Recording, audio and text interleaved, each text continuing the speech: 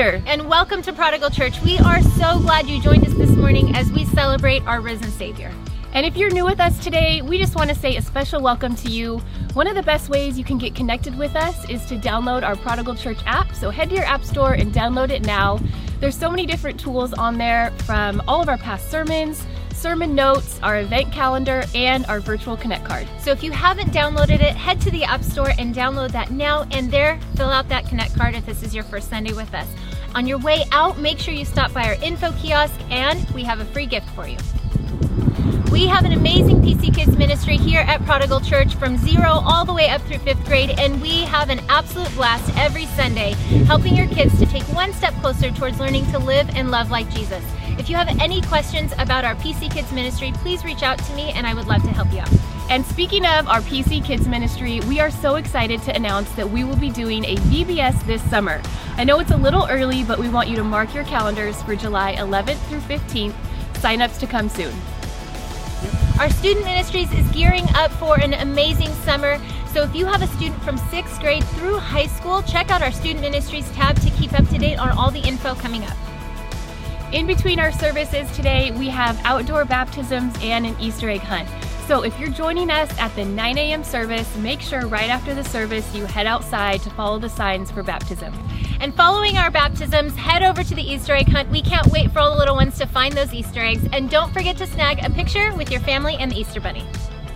Next Sunday, April 24th, is our next Discover Prodigal. Discover Prodigal is a great way for you to get more connected. You can hear what Prodigal is all about, you can meet some of our staff, and ask any questions you may have. So after the service, head on over to this room over here. We can't wait to meet you, and there's food. Here at Prodigal, we don't take a traditional offering, so if you would like to give, there's a couple ways you can do so. You can head to our app or our website. There's also giving kiosks and boxes in the foyer. Thank you so much for your generosity. Next week, we start our new sermon series, so check out this quick video, and Happy Easter! Big butts and I cannot lie. You other brothers can't deny.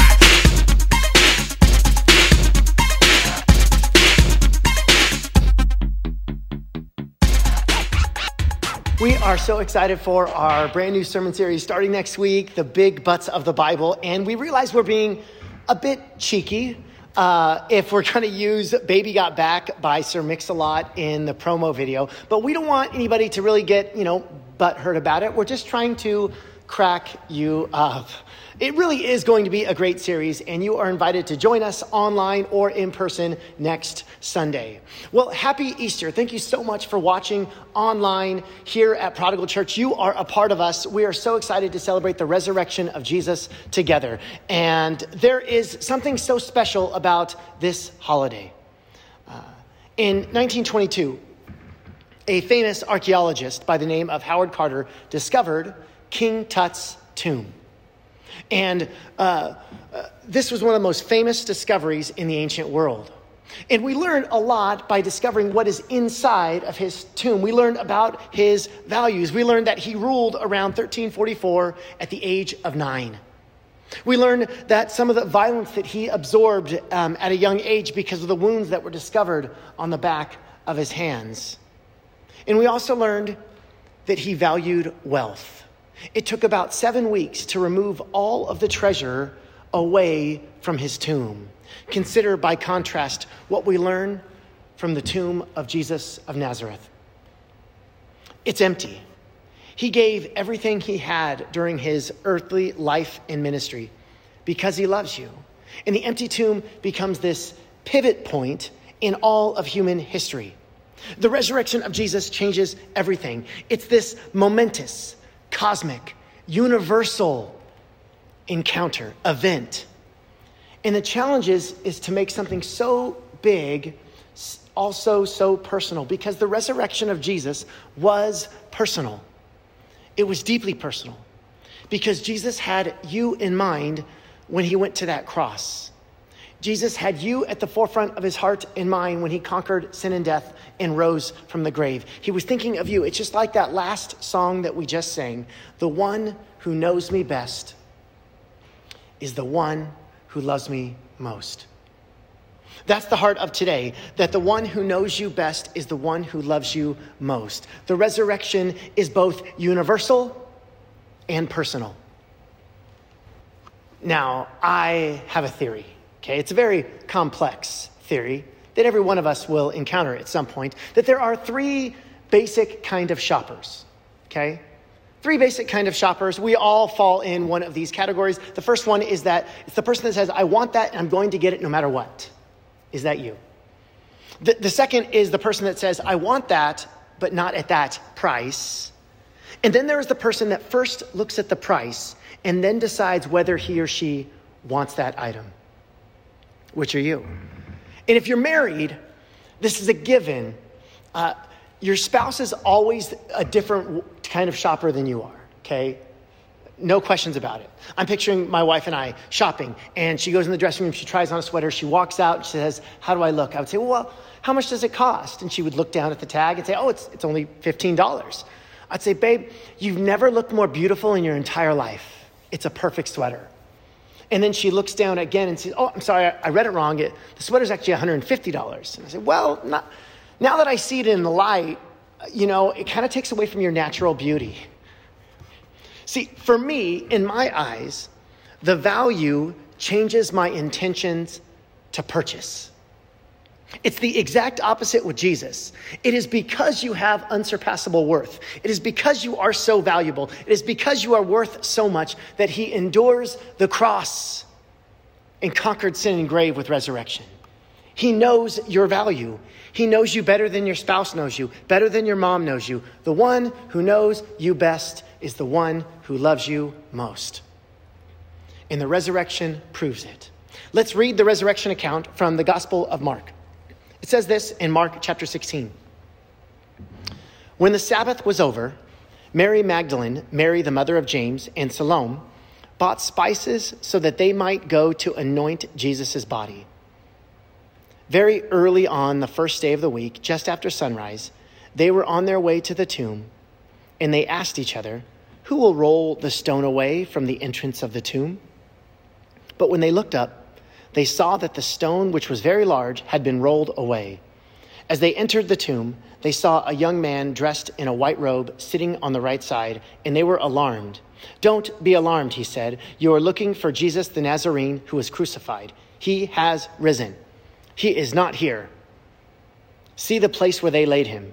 But go, tell his disciples and Peter, he is going ahead of you into Galilee. There you will see him just as he told you. Did you notice that the author here, Mark, singles Peter out? But go, tell his disciples and Peter. The Greek word here for and is the word kahi. Other translations say that go tell his disciples, especially Peter, or even Peter. Where was he? Was Peter not with the other disciples? Why does Mark single him out? Now, quick backstory to kind of shed some light on this, right? Peter was the rock. Jesus changed his name to mean rock. He was the one on whom Jesus was going to build his church. And Peter was close to Jesus. One time, Peter told Jesus that if everyone else leaves you, if everyone else abandons you, I will never abandon you. And then Jesus was arrested and everybody scatters. But Peter follows from a distance. And as Jesus is being pulled away in handcuffs, and as Jesus is taken into his overnight cell, Peter wants to kind of hang out in the courtyard, perhaps even to devise a plan or a scheme to rescue Jesus, to free him. A girl in the courtyard asks Peter in a friendly sort of way, "You're not one of his disciples, are you?" By her tone and by her words, Peter knows that she expects a negative answer. She asks in the negative, "You're not one of his disciples, right?"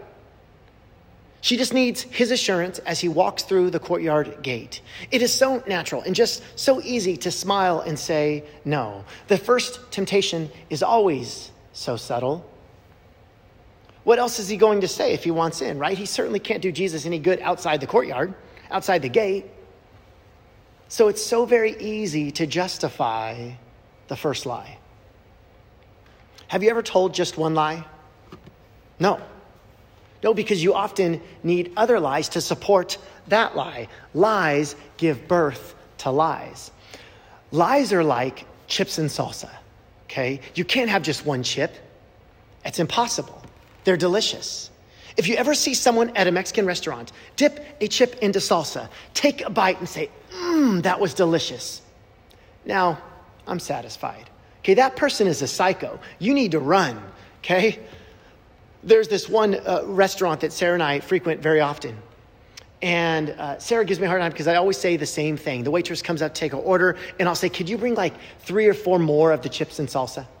I'm going to need some more. I just need a ton of salsa. The waitress smiles like I'm kidding. And I'm not, okay? There's another restaurant that we frequent where they see me sit down. I can see the waiter run into the kitchen and say, we're going to need a punch bowl of salsa on table 7. That extremely handsome pastor is here again with his wife. Okay, only some of that is true. So Peter takes one bite, one little lie. He's asked, you don't know the man, do you? It's a justifiable fib. I find it interesting that I just called denying Jesus a justifiable fib. Don't you and I do that as well? It was only one lie. It was only one time. It's not a big deal. It could have been a lot worse. They're all justifiable fibs. And then Peter is asked again by someone else, this time a much bolder statement. You aren't one of his disciples too, are you? He denied it, saying, I am not.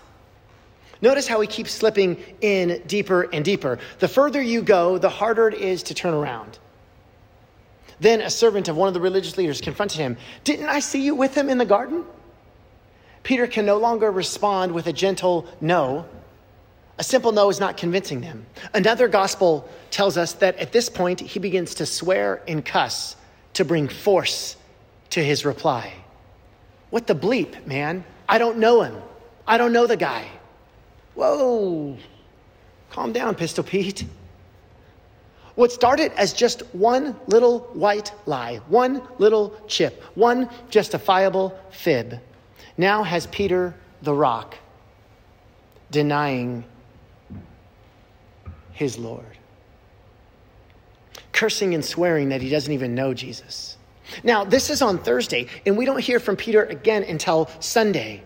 And now we go back to the question that we began with. Verse 7 of Mark 16, but go and tell his disciples and Peter. Where was Peter that first Easter Sunday?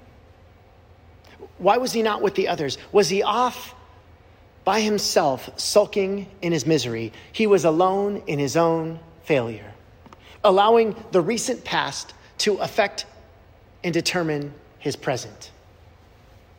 This happens with us all the time. In the midst of our own difficulties and shortcomings, we often default to sulking and retreating. Have you ever been there? Are you there now? Just going through life with regrets. Or sometimes we don't even realize that we're stuck in a rut. We're just living each day, each week, each month, each year on cruise control. But lives do not run on cruise control. They break down. There's an ancient fable about a legendary teacher named Rabbi Akiva. And he lived a couple thousand years ago. And one night, Akiva was going home to his own village. And it's dark and it's late. And he misses the turnoff to his village. And as he keeps walking, he eventually realizes that he is lost. And he ends up approaching a massive military fortress. He hears a noise on the wall of the fortress. Some soldiers are doing the night watch. One of them yells down, "Who are you? And what are you doing here?" Akiva says, "Excuse me?" The guard yells down, "Who are you? What are you doing here?" The master teacher says, "How much are they paying you?" The guard on the wall says, "What?" Akiva says, "How much are they paying you?" And the guard says, 10 denarii a week. And Akiva says, "I'll pay you twice that much to come to my house every morning and ask me those 2 questions. Are you stuck in a rut? Is your life running on cruise control? Sometimes we need someone else to look at us in the face and say, who are you? What are you doing here? Sometimes we need someone else to ask us the right questions. Sometimes we need someone else to remind us of who we are and whose we are. And that's what Peter gets. He's stuck in a rut. He's sulking in his own failure. He's wondering, how much of my life did I just waste? And you see, the women, they still had to go and tell Peter. There's just so much in those 7 words that the angel spoke to the women at the tomb. This angel, this messenger of God, makes sure to tell the women to remember to tell Peter. The angel, this messenger, at the empty tomb, says, don't forget about Pete. Go tell his disciples, even Peter. It was as if to say to him, I know that you denied me, but I still want you. I know that you betrayed me. I still want you. You're still my boy. You're still my rock. Now, Mark didn't have to include this little line for Pete's sake, okay? Peter was dead by the time Mark wrote his gospel. No, he included it for all the people who would one day fail. Me. You. Who would one day be stuck in a rut. Like when I read this, it says, go tell the disciples, especially John. I know how many times John messed up, but I still want him. I still want to use him. But it's not just John. It's Adam. It's Julie. It's Will. It's Brian. It's Terry. It's Kevin. It's you. The one who knows you best is the one who loves you most. Some of us are thinking, no, it can't be. I've messed up too many times. I've lived for so many things other than God. I've made Jesus a side piece when he's meant to be everything. He knows all that, and he still wants you. He's the one who knows you best, and yet he's the one who loves you most. We have to let go of what we're clinging to. The great Danish philosopher Søren Kierkegaard says it this way: to let go is to lose your foothold temporarily. To not let go is to lose your foothold forever. Just let that sink in for a moment. Are we willing to let go of our foothold, trusting that Jesus has us? He still wants you. Your past doesn't define you. The resurrection declares that what the worst moment is not the last moment. That's the gospel. The Son of God nailed to a cross on Good Friday, put in a sealed tomb. Heaven went silent. The worst thing that could happen happened, but Sunday was coming. Because on Easter, light defeated darkness. Love vanquished hate. Life conquered death. The worst thing isn't the last thing for Jesus. Look at what Peter does when he hears that the tomb is empty. Luke 24. Peter, however, got up and ran to the tomb. He ran. He heard the news. He was no longer sulking, drowning in the past. He ran out of the rut and into the empty tomb. Consider again the discovery of that other tomb in Egypt. Howard Carter spent 10 years of his life searching for King Tut's tomb. 10 years of digging in the desert. But on November 4th, 1922, he finds the first step into the tomb. He had spent $500,000 in a decade of his life. And when he finally enters the tomb, they shined a light in and they asked, "What do you see?" And he said, "Marvelous things." He climbed back up, went to the top of the steps, put his head in his hands and cried. Then he said, 10 years ago, I dug 18 inches from this step. 10 years of his life because he missed something that was so close. Listen, don't waste any part of your life. Don't miss Jesus on Easter 2022 because he's this close.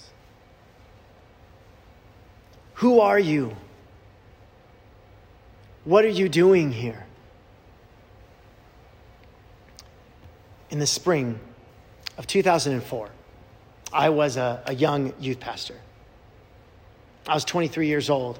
I had big dreams of how God was going to use me. And 4 years earlier, I had spent 6 months in Malawi, Africa, southeastern Africa. And I'd hoped to eventually bring friends, family, high school students, college students, teams back to Malawi to be a blessing to them because they were such a blessing to me. And so 2004 was the year. I'm getting ready to take a team of high school and college students to Malawi, Africa. And at this season, the church I was at, I was getting all kinds of pushback. People questioning me as a leader, as a pastor. I was fed up. I was heartbroken. I was wondering where God was in the midst of it all. I was wondering, is this even you, God? I felt like this is what you wanted, but what's the deal? Why is it every turn so difficult? And no one knew what I was going through except for Sarah. She was the only one. Sarah and God, I'd vent to. I'd tell about all the frustrations and the meetings I was having and the constant opposition that was being faced. And in my room, the night before a spring break trip to Mexico, we were getting ready to go for 1 week. And then all my bosses and supervisors were going to go on this trip. These parents that were questioning me and my calling was going on this trip. And so I was like, God, on this trip, this trip before Africa, the spring break Mexico missions trip, could you validate me as a pastor? Could you validate me? Could you help me? I feel like I should lead people to Africa, but it seems insurmountable. And I just despair of ministry altogether. So could you validate me somehow in Mexico this week? And I felt God say something to me, 5 words. Now, it wasn't a lightning bolt from heaven. It was not in the clouds. It wasn't an audible voice. It was that still small voice. I felt God say, I'll take care of it. And I got a peace. I felt a peace. He said he'd take care of it. So I'm not going to worry about it. The first night in Mexico, we get to Ensenada, and I'm driving a 15-passenger van, and I get into a fender bender. Awesome. Thanks, God. Thought you were going to take care of it. You said I'll take care of it. Why is this happening? And the whole week, I just kind of am just dealing with this internal struggle. God, you said you'd take care of it. I'm praying, God, you said you've got me. So why is everyone questioning me? Why are there so many obstacles? Do you even hear me? And then on the last day, we were doing ministry in the south of Ensenada in a small village called San Carlos. And we had a Mexican missionary who was functioned as a translator for us. Her name was Eva. And Eva spoke broken English, but perfect Spanish. And when we arrived at that small church in San Carlos, just south of Ensenada, that last morning, Eva made a beeline for me. No one was around me except for Sarah, just a few feet away. And Eva said, I saw a vision last night. And I said, huh? And she, again, it was hard to understand her sometimes. She said, God gave me a vision last night. She said, I saw a savanna. And I didn't understand. I said, like Havana? Like Havana, Cuba? And she goes, no, I saw a savanna. And I said, I hope to go to Africa this summer. And she says, yes. And God says, stop worrying about it. I've got you. There will be so much fruit from this ministry. And I froze. And I'll never forget it. And you know what? We did make it to Malawi, Africa in the summer of 2004. And then we went back in 2006. And then we went twice in 2008. And then we went in 2009, in 2012, and in 2016. And we here at Prodigal have sent thousands of dollars to Southeastern Africa to help build orphanages and churches and schools. There has been so much fruit from our time there. The one who knows me best is the one who loves me most. It's true for you. God, I pray in Jesus' name that we realize the cosmic, universal power of resurrection. But God, that we also begin to fathom the extreme personal nature of this cosmic universal event called the resurrection. That you had the person listening online right now, wherever they are, you had them in mind when you conquered sin and grave. When you went to that old rugged cross. God, help us to live the resurrection power that you have. God, the word says that the same Spirit who lives in you, that rose Christ from the dead, lives in you. God, help us to live by that and to go and make a difference in our world. In Jesus' name, amen. We want to thank you so much for joining us in celebrating the resurrection of Jesus here at Prodigal Church. I want to invite you, if you are in the Fresno Clovis area, to come on a Sunday morning at 10 a.m. in the Bullard High School Theater for our in-person services, or join us next week online at prodigalchurchfresno.com. Happy Easter, Prodigal Church.